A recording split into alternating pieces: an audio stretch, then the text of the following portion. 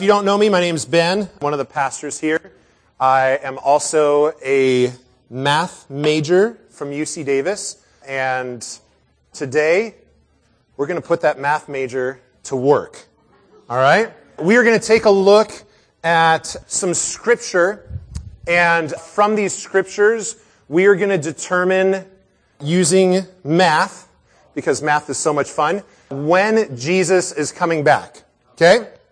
So we're going to begin with Genesis 7:4, okay? Genesis 7:4 says, "For in 7 days I will send rain on the earth." Now, we also know in 2 Peter 3:8, okay, we got 7 days, right? 2 Peter 3:8 says, "With the Lord 1 day is as 1,000 years." So instead of 7 days, we actually have 7,000 years, okay? So when the Lord said that in Genesis, we have 7,000 years from then until Jesus is coming back. Now, everybody knows that the flood happened in 4990 BC, okay? And so what we've got is 7,000 equals 4990, right? 4,990 years before Christ, plus some time after Christ. So we'll call that X. Now, we have to subtract a year because there's no year 0, right? And so we got to be accurate here. So we got to subtract a year. So 7,000 equals 4989 plus X. Okay? And to move X over, if you haven't taken algebra or if algebra has been a long time ago for you, you'd subtract 4989 from both sides. And so you get that X equals, and this is the year that Jesus is coming back, 2011. Wait, hold on, that can't be right. No, that should have worked. Hold on, let me try something else, okay? We know that the number for atonement is 5, right? And we know that the number for completeness is 10, and the number for heaven is 17. So let's multiply all those together, and then you gotta square it, because you gotta square it, you know? Like, that's just important. So you square it, and you get 722,000, sorry, my brain's a little off today. That's okay. 722,500. So we've got atonement and completion and heaven. So all of those together is going to give us the number of days from when Jesus was on the cross until when Jesus returns. And Jesus was on the cross, as we all know, April 1st, 33. So you take 722,500 days from then, and that gives you May 21st, 2011. No, this isn't right. Okay, let me try something else. I'm sorry. My math is failing me a little bit. Okay, let's go to Daniel, okay? Daniel chapter 12, it says, "How long shall it be till the end of these wonders?" And the man clothed in linen says that it would be for a time, times, and a half a time. Okay, so a time is 1, times is 2, and a half a time is a half. So you get 3.5, right? So that's 3.5. Of course, he means years. So 3.5 years times, well, we know that there's 12 months in a year. And of course, times 30, because there's 30 days in a month, you get 1,260 days. But in the Bible, when it says days, it really means years. So we'll change that to years. So we've got 1,260 years. Well, from when? It says that'll be for time, times, and half a time, that when the shattering of the power of the holy people comes to an end. Well, when was that? That, of course, was the rebirth of spiritual Rome in AD 753. Okay, so we add these two together, and we get 2013. No. We're still off, okay? We gotta try again. We gotta get a date that's ahead of now, because otherwise we would have missed it. So let's try one more. Okay. So let's try Luke 10, okay? In Luke 10, it says, "And the next day he took out 2 denarii." This is the parable of the Good Samaritan. "And the next day he took out 2 denarii and gave them to the innkeeper." Now this is really important, because a denarius is a day's wage, right? Okay, so 2 denarii would be 2 days. But remember, a day is as 1,000 years, right? So this means 2,000 years. Okay? So he says, he gives them 2,000 years. So basically saying, I'm coming back in 2,000 years. And the Good Samaritan, we all know, is a representation of Jesus. So Jesus is coming back in 2,000 years. Well, from when? When did he go back up to heaven? We all know that was 33 AD. So 2,000 plus 33 gives us 2033. And that's when Jesus is coming back. Perfect. We've got to date this in the future, okay? So 2033. So mark your calendars and know that Jesus is coming back in 2033. Come on up, Vanna. Les. Les is going to come and get rid of this because that just needs to be over and done. Thank you, Les. Yeah. Now, I'm kind of making light of this whole thing. But, in doing research and in looking at this, there have been many other attempts by people to nail down the exact date, the exact hour that Jesus is coming back. One of them involved a magic chicken laying eggs with end-time details printed on these eggs. Another one was a woman who referred to herself as the woman in Revelation 12. And at age 64, she said she was pregnant with the new Messiah. But she died shortly after. And an autopsy revealed she was not pregnant. Shocker, right? And this other book I was looking at, this guy's going through and doing a number of these different kinds of equations and looking at this number and looking at that number and, well, this points to this and this adds up and, so maybe it means that Jesus is coming back on this date or maybe Jesus is coming back on this date. And at one point in his book, he says this. He said, "No one said it would be easy, and there are plenty of reasons for not giving an exact date for his return." And then he continues on and keeps working on this.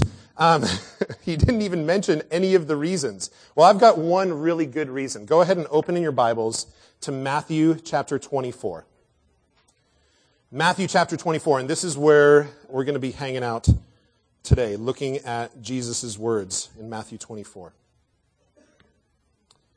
So the reason that I would give this author is in Matthew chapter 24, verse 36. It says, "But concerning that day and hour, no one knows. Not even the angels of heaven, nor the Son, but the Father only." And that in and of itself should be reason enough to try to not nail down, oh, well, Jesus is coming in 2033, or Jesus is coming in 2011, or Jesus is coming in, 2027, or whatever other guesses may be out there. It says, concerning that day and hour, no one knows. But at the same time, it's very easy to get wrapped up in the hunt. Like I said, there are hundreds of other examples. I went through multiple lists of date predictions that haven't worked out. In fact, in the last few years, some of you may have heard of one. This guy, Harold Camping, that predicted, and it didn't come true, so he pushed the date back. There was this other guy in the last 3 years, in 2011, he had a different date than Harold Camping, and he predicted that Christ was coming back, and it didn't happen. So he said, oops, my math was off, and pushed it back to 2012, and it didn't happen. And oops, my math was off, and pushed it back to 2013, and kept trying to change it. But it's very easy to get wrapped up into that. It's very easy to get wrapped up into deciphering lots of details. There's lots of details and lots of signs and lots of things that are tossed out in this passage, in the book of Daniel, in the book of Revelation. And it's very easy to get wrapped up and to dive into those things. It's very easy to try to discern the timeline. Well, what's happening first and then what's happening next, and where are we on this timeline, and what has already happened and what is going to happen. Now, what we're going to look at this morning is Matthew chapter 24, which has a lot of this kind of stuff in there. Let's take a look at this passage, and then I'm going to kind of show where we're going to head this morning. So flip back to Matthew chapter 24, starting in verse 3. As Jesus sat on the Mount of Olives, the disciples came to him privately, saying, "Tell us, when will these things be, And what will be the sign of your coming and of the end of the age? So this next passage, what we're going to be looking at, is an intimate conversation of Jesus with his 12 disciples. Just them. So, when will these things be? What will be the sign of your coming and of the end of the age? And Jesus answered them, see that no one leads you astray. For many will come in my name, saying, I am the Christ, and they will lead many astray. And you will hear of wars and rumors of wars. See that you are not alarmed, for this must take place, but the end is not yet. For nation will rise against nation, and kingdom against kingdom, and there will be famines and earthquakes in various places. All these are but the beginning of the birth pains. Then they will deliver you up to tribulation and put you to death, and you will be hated by all nations for my name's sake. And then many will fall away and betray one another and hate one another. And many false prophets will arise and lead many astray. And because lawlessness will be increased, the love of many will grow cold. But the one who endures to the end will be saved. And this gospel of the kingdom will be proclaimed throughout the whole world as a testimony to all nations, and then the end will come. Flip down to verse 36. But concerning that day and hour, no one knows, not even the angels of heaven, nor the Son, but the Father only. For as were the days of Noah, so will be the coming of the Son of Man. For as in those days before the flood, they were eating and drinking, marrying and giving in marriage, until the day when Noah entered the ark, and they were unaware until the flood came and swept them all away, so will be the coming of the Son of Man. Then 2 men will be left in the field, one will be taken and one left. 2 men will be grinding at the mill, one will be taken and one left. Therefore, stay awake, for you do not know on what day your Lord is coming.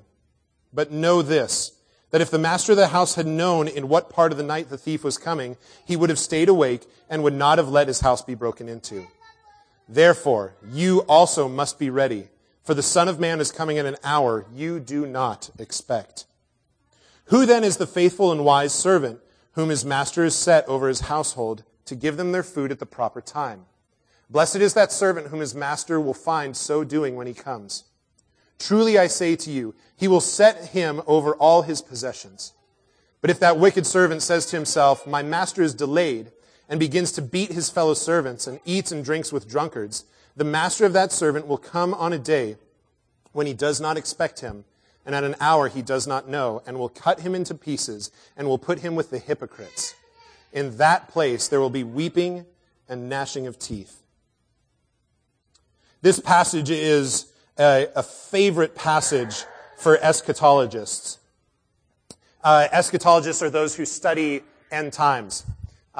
He's not coming back yet. It's okay. And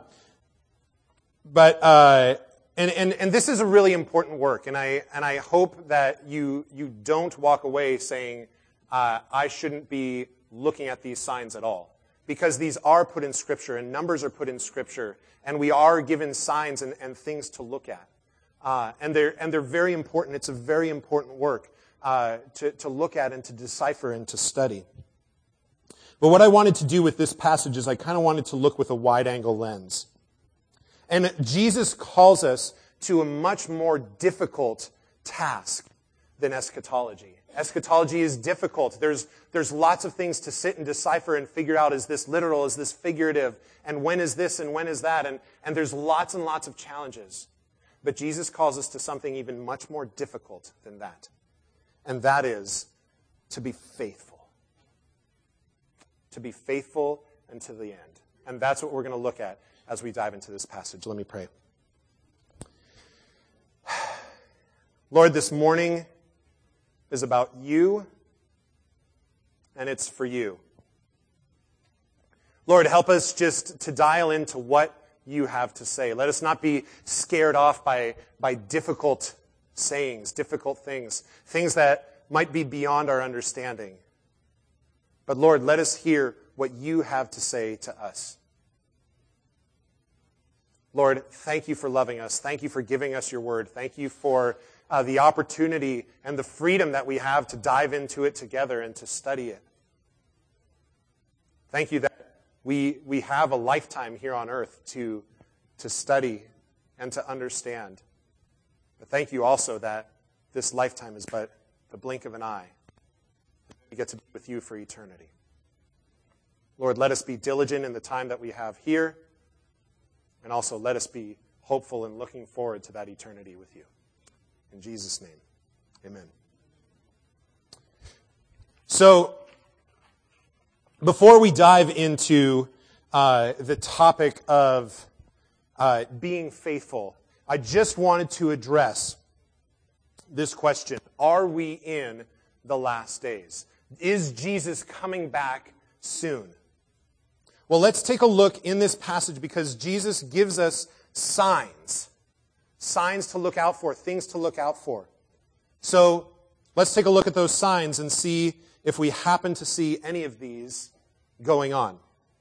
Starting back in verse 6, he says, "And you will hear of wars and rumors of wars." It seems like the world is constantly at war. One war ends and another war begins. He mentions famines down in verse 7. Are there famines happening? Yes, all over the place. Earthquakes, he mentions. Nepal, Japan, horrible earthquakes, both happening very, very recently. I got sucked in a little bit myself and spent a couple of hours just looking at the number of large earthquakes and how it's increased over the past few years. And a lot of people take time, and there's lots of different back and forth as to, well, has the number risen? Has our accuracy of tracking them risen? All this kind of stuff. But fact of the matter is, there's tons of earthquakes going on, and it's taking lives. So earthquakes are happening. Jesus says down in verse 9, they will deliver you up to tribulation. They will put you to death.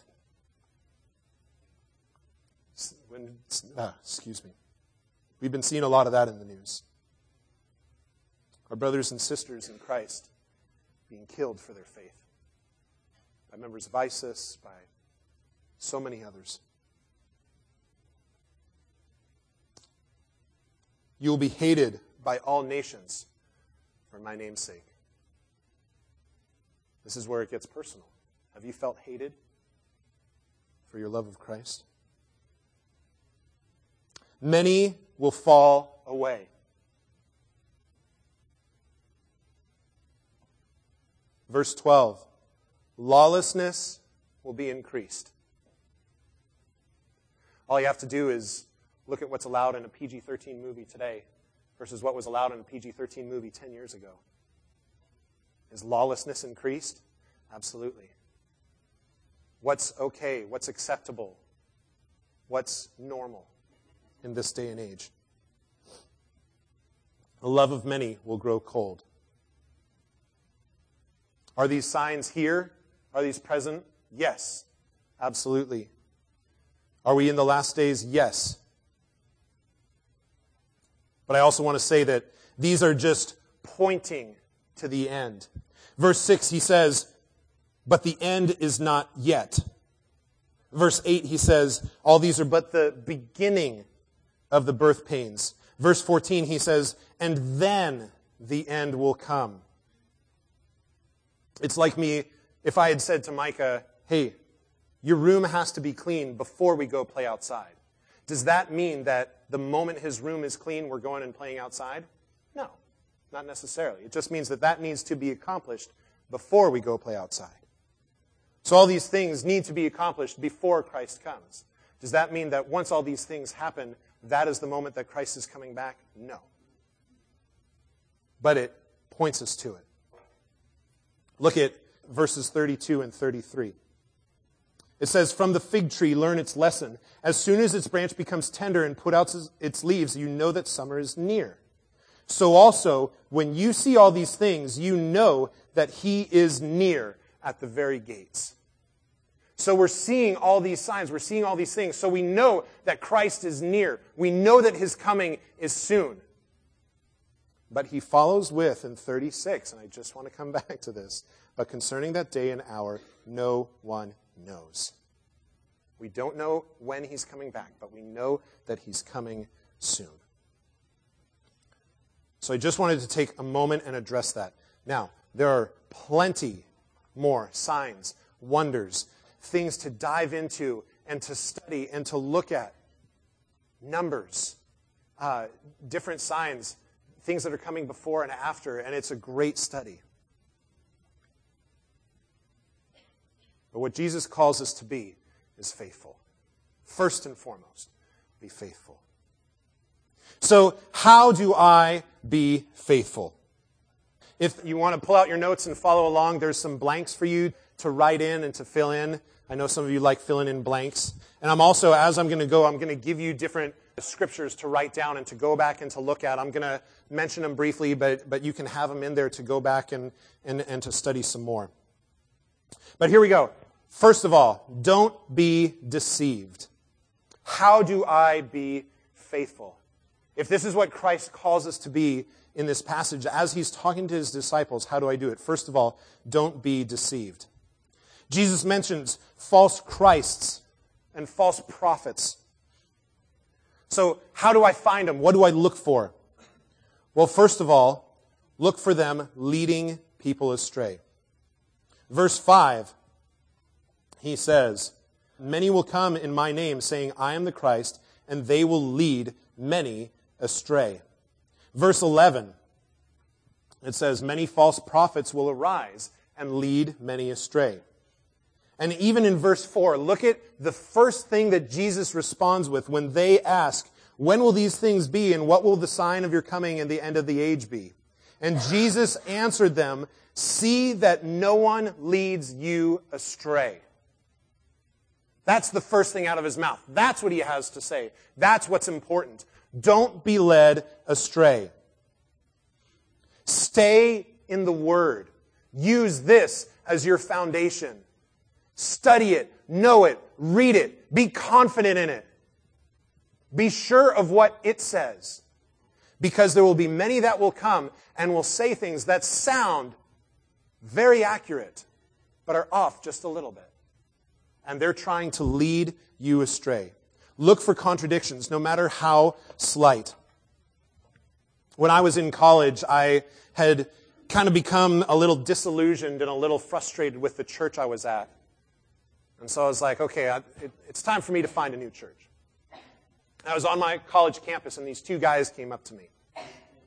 And they said, Ben, we'd like to talk to you about the good news of Jesus Christ. I said, hey, sounds great. And so Brother Michael and Brother Stephen sat down with me and started to talk to me about the good news of Jesus. And I listened very intently. And everything they said sounded bang on the money. 100% accurate. And I was like, this is pretty cool. And they handed me a pamphlet and said, so are you interested in talking more? I said, yes, absolutely. And they said, great, let's set up a time in a couple of days where we can sit down and we can talk more.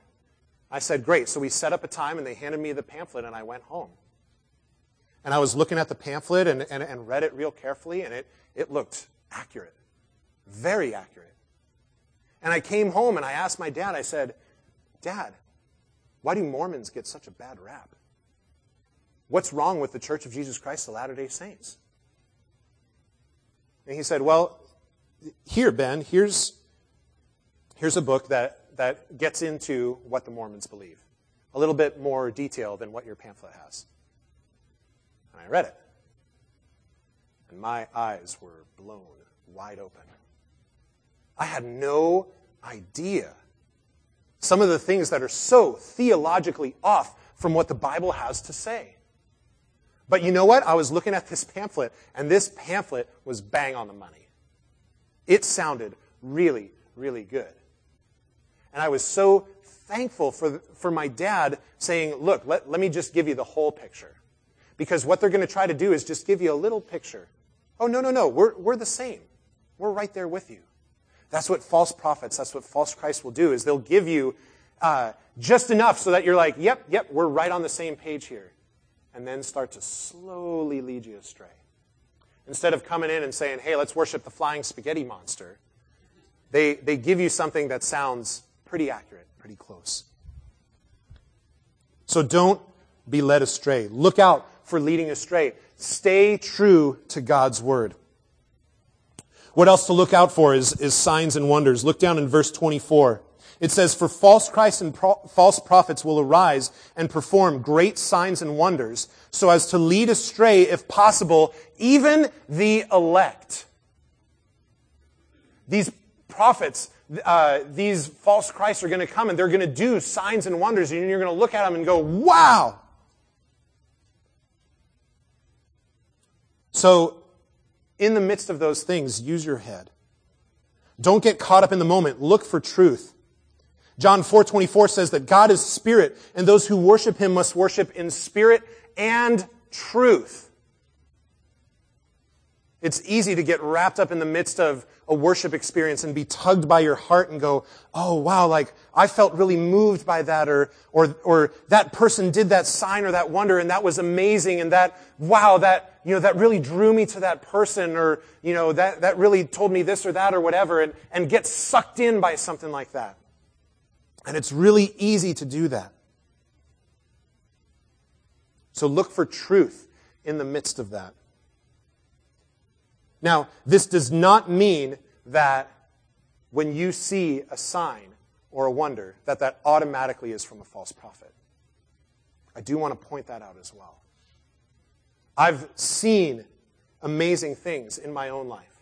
I've had something happen to me before. I was sick. I was on a trip in Mexico, and I was sick. Like, I was going to stay home. I wasn't going to work that day.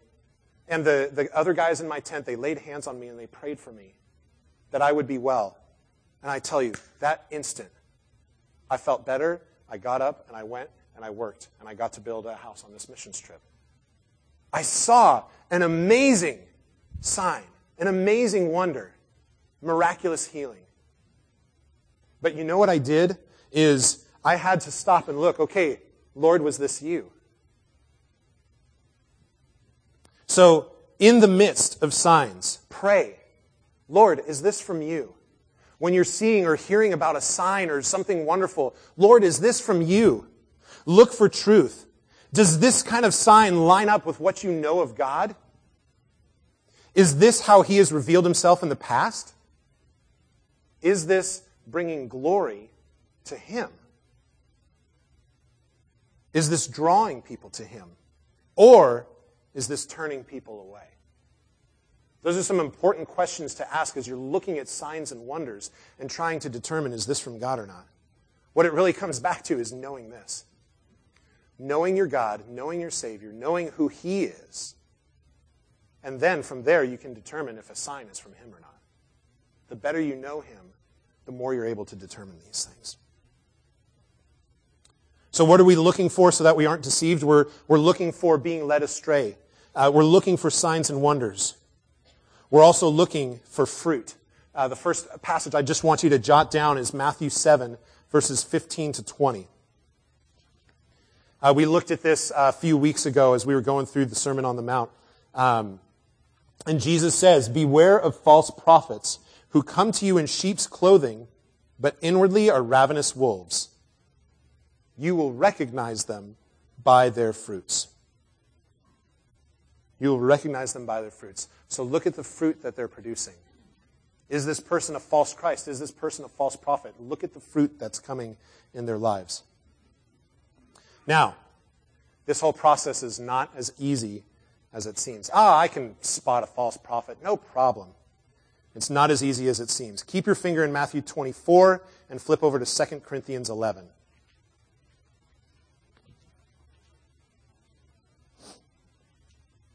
Second Corinthians 11.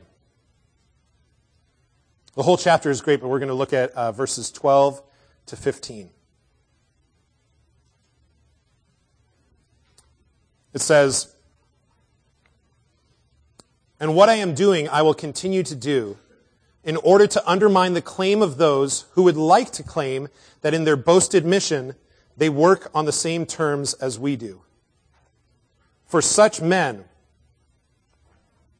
are false apostles, deceitful workmen," check this, "disguising themselves as apostles of Christ. And no wonder, for even Satan disguises himself as an angel of light. So it is no surprise if his servants also disguise themselves as servants of righteousness. Their end will correspond to their deeds. It says they claim they are working on the same terms as we do. Oh yeah, we're right there with you. Mormons say the same thing. Jehovah's Witnesses say the same thing. Yeah, we're all working towards the same cause. Same thing. They disguise themselves as apostles of Christ. So they have a lot of truth with a little bit of deception. And their goal is for you to fall away in the end. Yeah, sure, like we're both following Jesus, and I'm just going to nudge you a little bit this way, a little bit this way, a little bit this way. Yeah, Jesus, a little bit this way, a little bit this way, and keep nudging you away until you find yourself so far away from theology, correct doctrine, from the God of the Bible. How in the world did I even get here? Well, little steps, little nudges away. So don't be deceived. I know many believers who are fervently looking out for these people. And it's a great and important work. So those of you that are doing it, keep it up, please. If you want to dive into this more and really look at this more, I'd point you to our series that we went through in 2 Peter. The whole book of 2 Peter talks about false prophets, talks about signs, and being prepared. So go back and listen to some of those and just read through 2 Peter. I'd also point you back to our series on Galatians, Right from God, especially in chapters 1 and 4. Chapters 1 and 4 really get into false prophets and looking at these kind of things. So if you want to dive into this even more, please do. But don't be deceived. So that's the first way to remain faithful, is don't be deceived. Second, don't be defeated. Flip back to Matthew 24. Don't be defeated.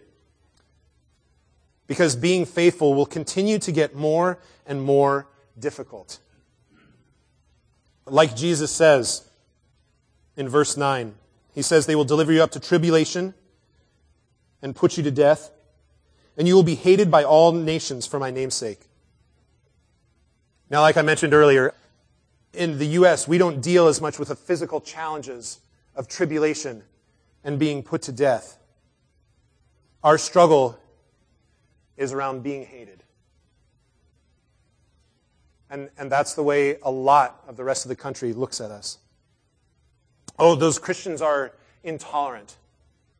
Those Christians are just hateful people. And so what's happening is that people in churches are bending or changing their theology to fit in or to be acceptable according to the rest of the country's standards. And it breaks my heart. I'm saying, well, this doesn't matter as much as my relationship with that person over there. This isn't, God's word isn't as important as me making sure that person over there likes me. That they think good things about me. Who cares? We're told that we are going to be hated. So don't be defeated. Don't let that get you down and give up and go, well, okay, I have to change. I have to change my theology. I have to change my doctrine. Don't be defeated, because God will use your sufferings for His glory. Another passage for you to write down is 2 Corinthians chapter 12, verses 7 to 10. It says this, so to keep me from becoming conceited because of the surpassing greatness of the revelations, a thorn was given me in the flesh, a messenger of Satan to harass me, to keep me from becoming conceited. 3 times I pleaded with the Lord about this, that it should leave me. But He said to me, my grace is sufficient for you, for my power is made perfect in weakness. Therefore, I will boast all the more gladly of my weaknesses, so that the power of Christ may rest upon me.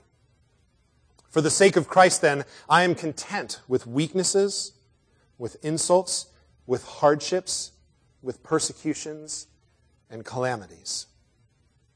For when I am weak, then I am strong. God will use your sufferings for His glory.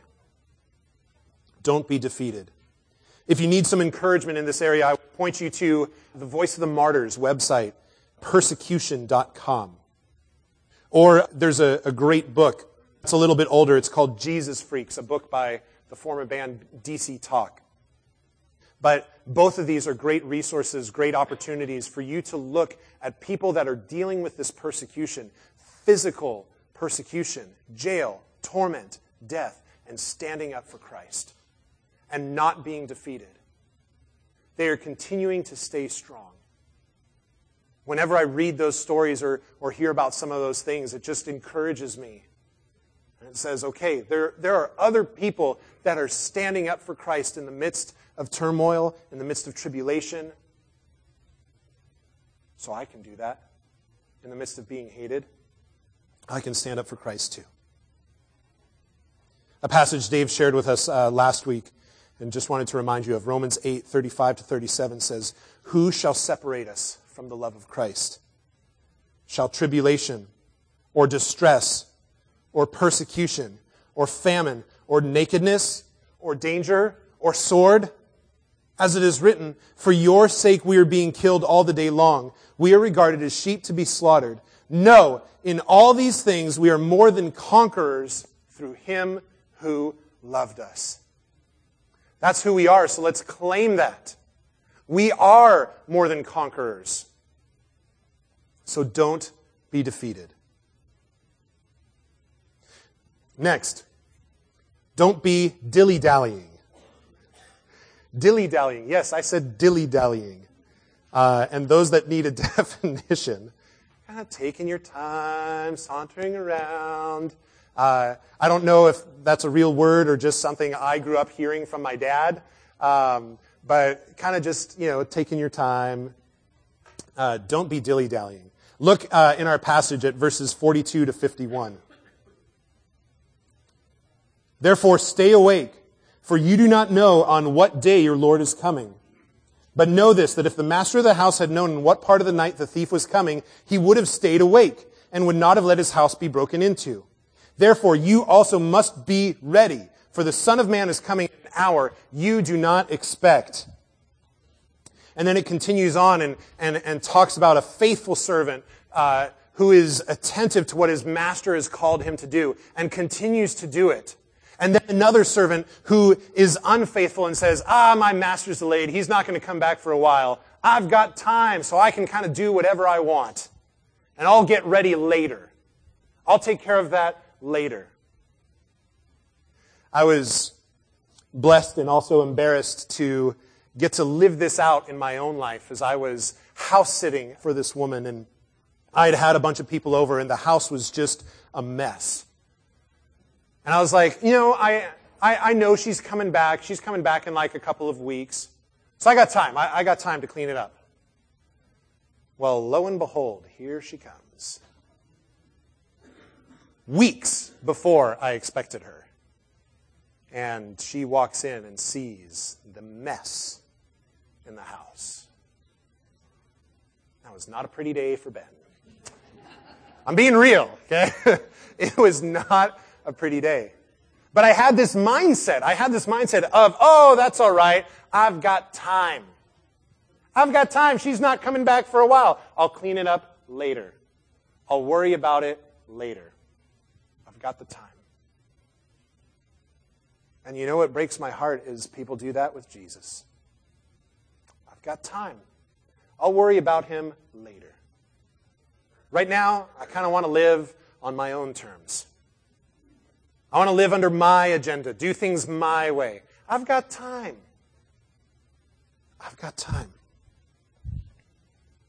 But you don't. Here's a passage to write down under this one. 1 Thessalonians 5, verses 1 through 3. And you'll have opportunity in your community groups this week to dive into this passage more.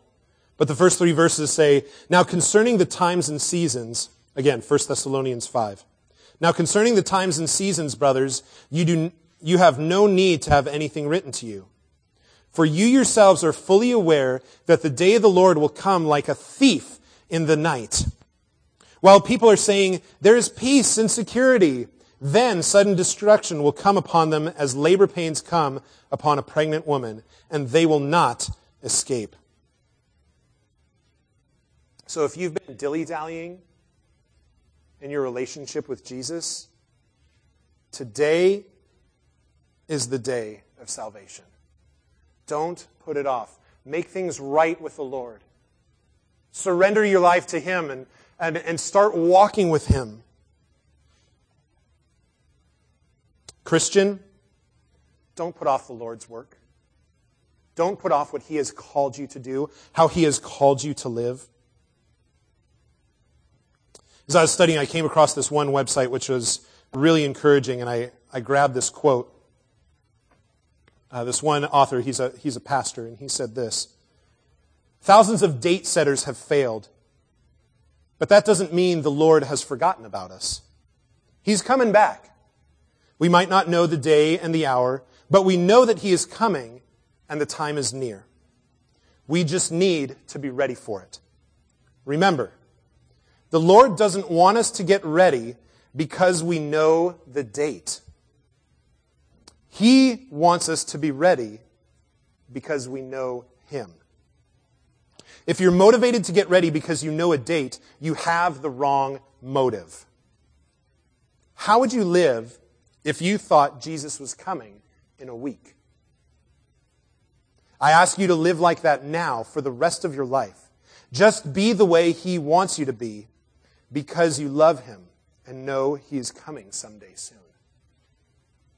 Your motive should be your passion and love for Him, and not, He's coming back. I better get ready. So don't be dilly-dally. Finally, or fourth, be a witness. Be a witness. Look at verse 14 of our passage. It says, "And this gospel of the kingdom will be proclaimed throughout the whole world as a testimony to all nations, and then the end will come." So what's our job? Our job is to go and proclaim this gospel of the kingdom. Our job is to be witnesses. Jesus is calling us to go and give everybody the good news. In fact, right before Jesus goes back to heaven, this is another passage you can write down, Acts 1, verses 6 to 8. Jesus is standing with His disciples. And they come to Him and they say, so when they had come together, they asked Him, "Lord, will you at this time restore the kingdom to Israel?" He said to them, "It is not for you to know times or seasons that the Father has fixed by His own authority." Again, don't worry about the when. "But you will receive power when the Holy Spirit has come upon you. And you will be my witnesses in Jerusalem and in all Judea and Samaria and to the ends of the earth." This is what we are called to do. This is the task that God has given us. Go and be my witnesses. So Christian, who are you reaching out to? Who are you giving the gospel to? And also, I encourage you guys to support our missionaries. We support some missionaries around the globe. There's an update on one family, the Burlesons, who have been spending the last several months in Portugal learning the language of Portuguese so that they could go to Mozambique, where they were excited about starting to do missions work. And great news, this past week, they moved to Mozambique. So now they're in Mozambique and just excited to be where God has called them to be and ministering there. So that's just a quick update on them. Quick update on the Hintons. Some of you may have heard Cecily Elizabeth Hinton. So baby number 3 was born to them. Cute, cute little baby girl. Everyone's doing great. But just wanted to give you some updates on our missionaries. In our bulletin, there is a website that you can go and just learn even more about our missionaries. But our missionaries are out doing God's work and spreading the gospel. So be praying for them and lifting them up and supporting them in any way that you can. And then, like I said, continue to be a witness. So, here we are. Don't be deceived. Don't be defeated. Don't be dilly-dallying. And be a witness. Now, this is a daunting list. And it seems like oftentimes when I preach, I get these daunting lists. So if you've heard one of these other sermons, or if you've had a couple conversations with me, you know how I'm going to wrap this up. It's all about Jesus. You can't do these things by your own strength. You need Jesus. So if you set out to accomplish this list on your own, you will fail. You will be deceived. You will be defeated. You'll be dilly-dallying, and you won't be an effective witness. So don't be deceived by knowing intimately the Jesus you follow. Hold him high above you and no one else. Use others for support, encouragement, and instruction, but no human deserves the kind of praise and admiration that needs to go to Jesus. Don't be defeated by putting your hope in Jesus. By remembering that these afflictions, however difficult they may be, are light and momentary in comparison to eternity. You're going to be with Jesus one day. Let that encourage you and give you the strength you need to not be defeated. One day, there will be no more enemy. Don't dilly-dally. By understanding your desperate need for Jesus in your life, right now, he's not just a ticket to heaven. He has a way to live your life that is infinitely better than you could ever come up with. You're utterly lost without him. So put him in charge now. And I do invite you, if you want to talk more about this, please come talk to me, come talk to Dave after the service. And be an effective witness by living every day for Jesus. By being so passionately in love with him that it seeps out of every pore. That you can't help but share about him with others. People will see a difference. The credit, the praise, the glory, the honor needs to go to Jesus. And I want to leave you all with Philippians 3, verses 7 through 11. Philippians 3, 7 through 11. But whatever gain I had, I counted as loss for the sake of Christ. Indeed, I count everything as loss because of the surpassing worth of knowing Christ Jesus my Lord. For his sake, I have suffered the loss of all things and count them as rubbish in order that I may gain Christ and be found in him, not having a righteousness of my own that comes from the law, but that which comes through faith in Christ, the righteousness from God that depends on faith, that I may know him and the power of his resurrection, and may share his sufferings, becoming like him in his death, that by any means possible I may attain the resurrection from the dead. Amen? Amen.